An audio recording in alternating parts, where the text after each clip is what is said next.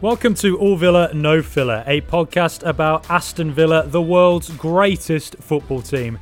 This is the second in our Rivalries series, where we speak to fans of rival clubs. We're joined by Tom Burrows, a Liverpool fan who works for The Athletic. Looking ahead to Saturday's game, I asked Tom how he felt about the Villa turning up to Anfield after the 7-2 earlier this season. Excited, albeit quite apprehensive. It's a game Liverpool really need to win. On a dreadful run at Anfield at the moment, having gone 68 match unbeaten run at Anfield, now on a 6-match losing run, which is pretty remarkable, obviously. So, the key thing is going to be turning that around as quickly as possible. But despite being on this really poor run, only 3 points now off top four, so it's kind of got to a very important stage of the season where still in the Champions League, albeit with an uphill battle, still in the hunt for the top four, despite having an absolutely dreadful 2021. So the Villa game does actually feel pretty big at the moment. Yeah, it's kind of, with two teams that aren't necessarily in the best form, though I know Villa just won last week, and it's particularly shocking that Liverpool have had those multiple losses at home to teams that you'd fancy them to beat, like Fulham, for instance. I guess within the shadow of this season, that 7-2 that happened earlier this season was such a shocking moment. Are Liverpool fans kind of out for revenge this Saturday, do you think? I don't think so, to be honest. I know for Villa fans, it was a huge moment for them, great moment for them in the season. It was a completely bonkers game. Yeah.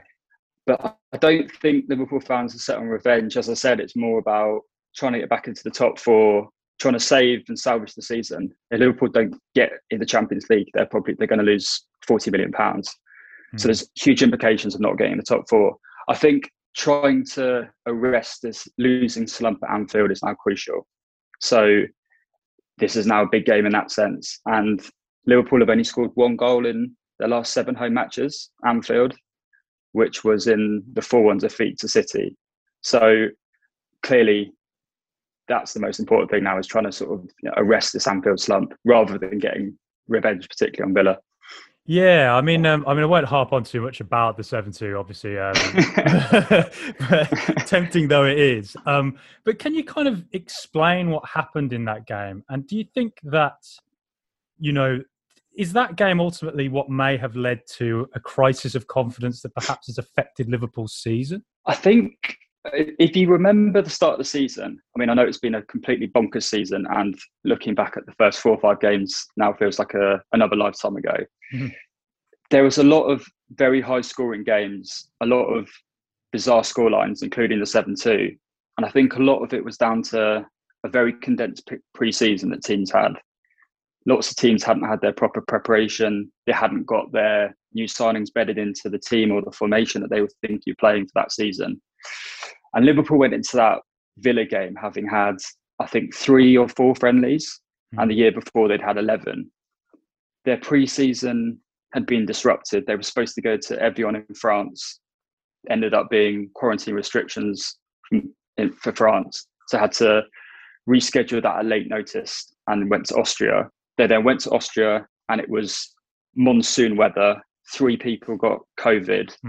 So even that was disrupted. So they then went into the season having had already a condensed pre-season, not with the idea of pre-season preparation that they wanted.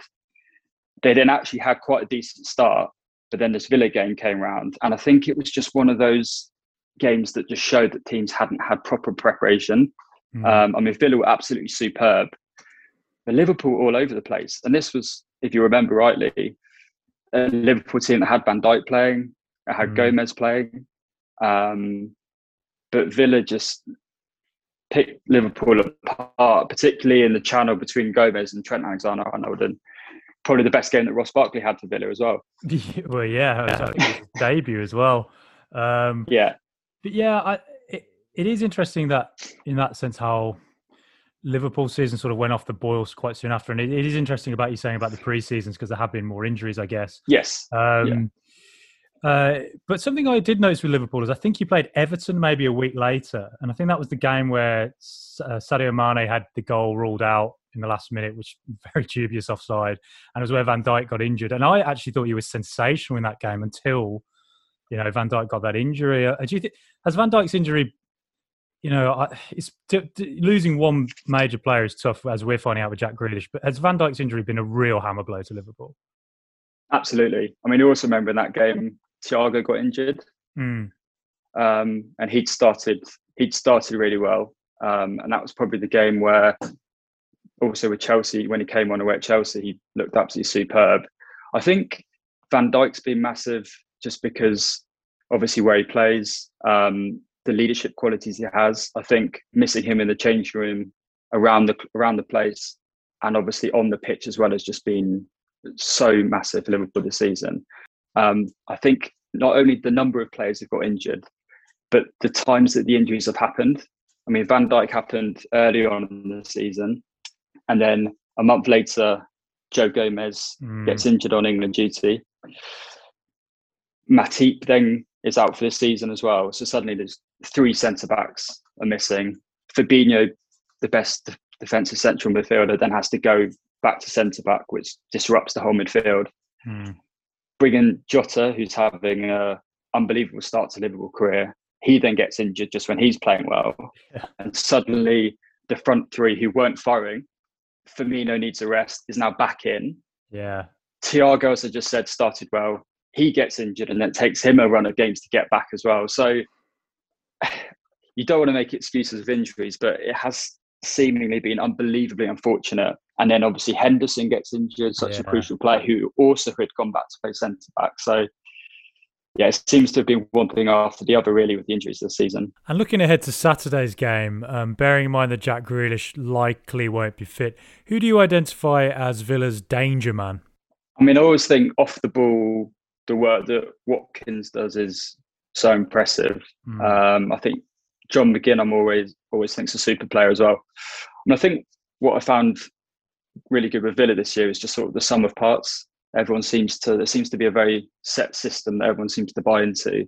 Obviously, Grealish is the one who's the most exciting player, but there's real quality in that team. You've got Douglas Luiz, who keeps Fabinho out the Brazil starting team, just sort of shows the calibre of player he is. Then obviously that's built on a very solid defensive back 4 and a superb goalkeeper. It's been probably one of the signings of the summer.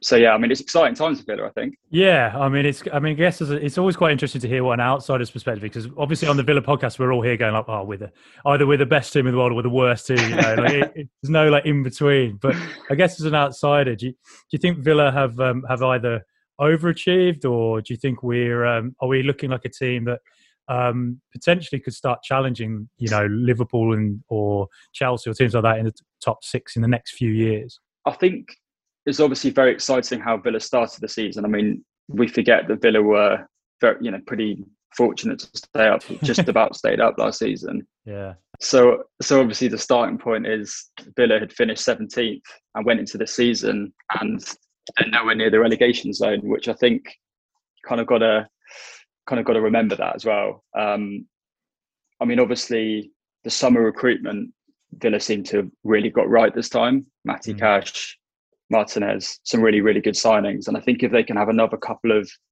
similarly impressive windows, there's no reason why they shouldn't be knocking on the door for Europe and being in and around that kind of 7th, 8th position.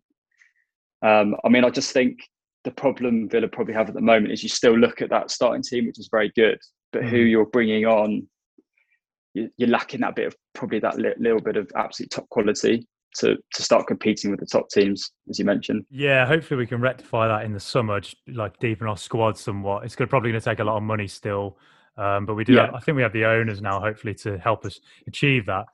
But looking at Liverpool's season, do you think you can still make the top 4? Yeah, I think so. I mean, we're still only 3 points off West Ham, with on paper what you'd say would be quite a favourable run-in. Yeah. I mean, I think beating Villa would be a good start. I think this week's going to be massive if we can beat Villa and then get into the semi-final Champions League. The season's back on track. If we lose both of those, it's pretty worrying for the reasons I said earlier. The money that you'll lose from not qualifying for the top 4. still a massive uphill battle with 7 games to play. Yeah, and I mean, this week as well, you just lost to Real Madrid away in the Champions League. Is that tie gone, or do you think there can be another famous Anfield night? I still, it's very much still alive, the tie. I mean, it is a shame. I mean, I think one of the factors there's been this season has been not having the fans. I think the intensity that Klopp plays at and wants his team to play at, the high press, that it does help when you got the fans to feed off, and the energy that comes with that. And you look back to the Barcelona game and what happened there, and a lot of that, it really was, the atmosphere does play such a big part in that. I mean, if you look at that game as an early goal that got Liverpool back in it, I think an early goal against Real would be, I think that's going to be massive as well. Yeah, I think you're exactly right. Yeah, those fans really do make such a difference, you know, and it's something that we probably underestimate, you know, watching it at home and not being a player on the pitch and having the crowd. And I mean, I went to Liverpool and I covered the 2 Champions League finals, the one you lost and the one you won. And I have to say, like, it was an extraordinary experience. It was a very unique culture and atmosphere in Liverpool because I'd never been there before then. And I could sense a certain passion that you can imagine in the stadiums that, if you don't have that now as a player, it's a big loss. It's like losing one of your best players in itself, I'd imagine.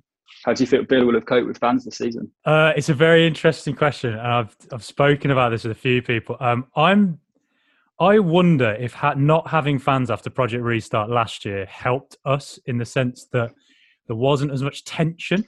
So, you know, if we conceded an early goal, you know, the fans, you know, we might have gone a bit restless, might have lost a bit of hope, and then that might have fed into the players, whereas we weren't there for that. You know, it's possible that not having fans actually might have helped weirdly, but on the other side of that as well, you know, if we last 20 minutes and we need a goal, having those fans in Villa Park would have been a really, really major bonus. But I mean, we were a team totally transformed since Project Restart. We basically went back to basics and we learned how to defend, essentially.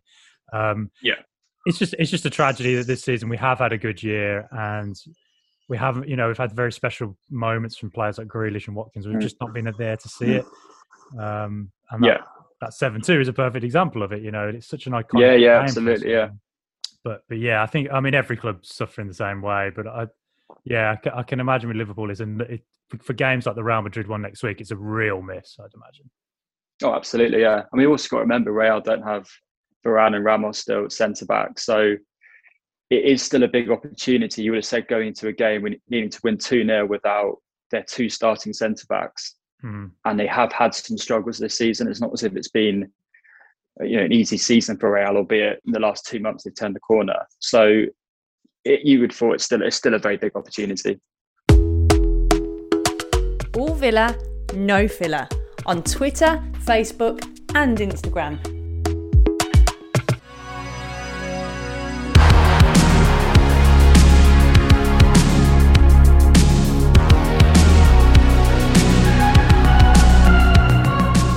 Now it's time for a new section where we ask our rival fans a so-called spicy question. Terrible name. Today we ask you, Tom, about Aston Villa's wonder player, Jack Grealish. The Euros aren't far away now. Do you think Jack should start for England? Obviously, Villa fans think it's a no-brainer, but what do you think as an outsider to the club? Fully fit Jack Grealish starts for England for me. Has to. Absolutely. I absolutely love Grealish. So I think you've got to find a way to, if you can, to try and get these Mavericks, these players who can unlock a defence. In tournament football, I just think it's absolutely huge if you've got a player like Grealish who's got that little bit of magic about him. We saw similarly with Joe Cole, I always thought was superb for England. Those players, just the ability to conjure something up, and Grealish has that in abundance in quite tight, difficult tournament matches. I think for that reason he should start. It's that moment of magic he can offer, and there was some questions last week about whether he might even be picked, which I think Villa fans obviously were. Social media was on flames, as the kids would say. They weren't happy, but you know, it's as far as I can see with Grealish, if you look at him and Rashford, who might play a similar position for England, like they offer such contrasting things for opposition defenders to think about. And it just blows my mind that, not that long ago, Southgate wasn't even picking Grealish, and it was only due to injuries he even got into the squad. So, do you think he would start like front three on the left of a front three, maybe? Yeah. And what are your hopes for England at the Euros? Do you think this can be the year? Or well, they also really said Southgate wasn't picking Grealish. He's now not picking Trent, obviously. So yeah. I mean, one of the main hopes is just that we can see somewhere near full capacity crowds for the later stage of the tournament. That's the main thing I'd absolutely love to see. And the England-Scotland game, which is a match that so many people have been looking forward to for such a long time, particularly my Scottish friends and my Scottish fiance. It would just be superb to see, some Scotland fans at Wembley for that game. Yeah, I mean, and particularly because both sides are both pretty strong right now as well. Like Scotland are in great. Yeah, absolutely, yeah. And another question I wanted to ask you actually is, if this summer you got a massive transfer budget and you had to look at Aston Villa and you say there's one player we can take, probably excluding Grealish to be honest. Who is there anyone at Villa you would look at and think that's a player I would love to have at Liverpool? I think at the moment it's a bit of a no-brainer, to be honest, and it would be Ezri Konsa. Yeah, I think absolutely superb player, has been slightly overlooked because I think Mings has that vocal presence. Yeah, but Konsa's been absolutely amazing this season, and I think obviously with Liverpool's huge problems at centre back, he'd walk into the team at the moment. Yeah, he has his growth as a player since Project Restart has been absolutely phenomenal. Like his reading of the game, the way he blocks shots, he's on the ball. He's very he plays like a midfielder. I think sometimes when he's on the ball, I just think he's like, we're not blessed with great central defenders in this generation, and I think he's one of the best I've seen come through. And I know it's easy for me to say that as a Villa fan, but I mean, one thing I was suspicious of as well was until he signed the contract last week was that Jamie Carragher had been saying a lot of positive things about Ezri Konsa this season, and I was thinking is he setting up the fluttering the eyelashes? Is he thinking, can I get Konsa to Liverpool? It's a great signing for Villa. That I think that's a sort of statement of intent really moving forwards. If you're able to get your best players to sign contracts, I see Matty Cash as well. Looks like he's going to do likewise, and I think if you're building your team with these really good players, and then, as I said, if you get the recruitment right again in the next couple of windows, starts looking really positive. So that's it. We have decided that Super Jack Grealish must start for England. If you have an opinion on that, you can get in touch with us at allvillanofiller@gmail.com, or you can contact us through Instagram, Twitter, or Facebook. So, Tom, you've been with The Athletic for a while now. Can you give us a bit of background on what it is that you do there? Yeah, so, obviously it's a subscription-based sports website, mainly specialising in football in the UK. So I'm one of the staff editors. There's about 10 of us, and I work with the writers on stories, ideas, projects that they'll be doing. So they come to me for ideas and we talk them through and we sort of plan out the week. And the idea is there's dedicated club writers, and then also we've got our specialists who do the German league, Spanish league and Italian league. And we've got some writers who also do some teams in the football league. And they've obviously got the contacts and the specialists sort of know-how of the clubs. So we might present them with an idea and they can kind of use their expertise to try and sort of bring that to life. And then also I do sort of first reads and headlines and arrange the furniture for stories as well. Right. And do you work at all with, I know Greg Evans is the Aston Villa main guy. I do. Work with Greg and chat to Greg every day. So yeah, super guy. It's been great. Well, Tom, also before you go, I've got to ask you, what's your prediction for this Saturday? I'm going to go 3-1 Liverpool, season back on track, top 4, and then I've got to go 2-0 on Wednesday.